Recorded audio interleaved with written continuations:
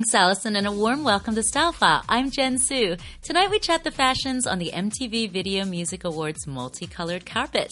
Well, the Microsoft Theater in Los Angeles was decorated in all shades of color for the stars.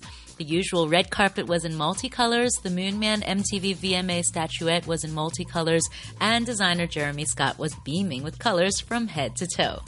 Miley Cyrus stole the show with her silver metallic Barbarossa look, metallic leather straps barely covering her chest, a crystal barely there skirt, and thigh-high silver metallic boots that really made her wow on the carpet. She changed into numerous outfits, but I must say her first one of the evening was definitely my favorite. Not many could pull it off the way Miley did.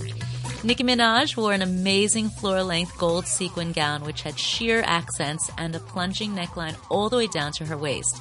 Even though she and Taylor Swift had a Twitter spat in late July of this year, the two seemed to reconcile their differences and hugged on the stage. Nicki wasn't kind, though, to Miley, calling her out for making comments about her in the press. Well, Miley did a good job recovering. Who knows if the whole thing was staged anyway?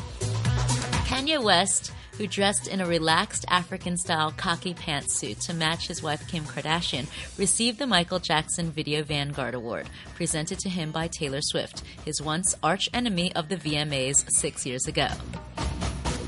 And there you go. Kanye's going to be running for U.S. president in 2020. Does that mean that Kim Kardashian could be America's first lady?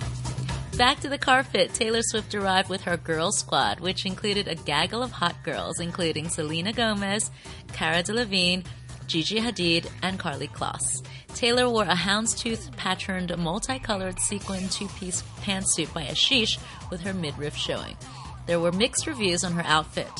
I must admit, I've seen Taylor wear a lot better, but she still looked great. Nick Jonas looked smart in a black leather jacket, gray t-shirt, and black leather pants.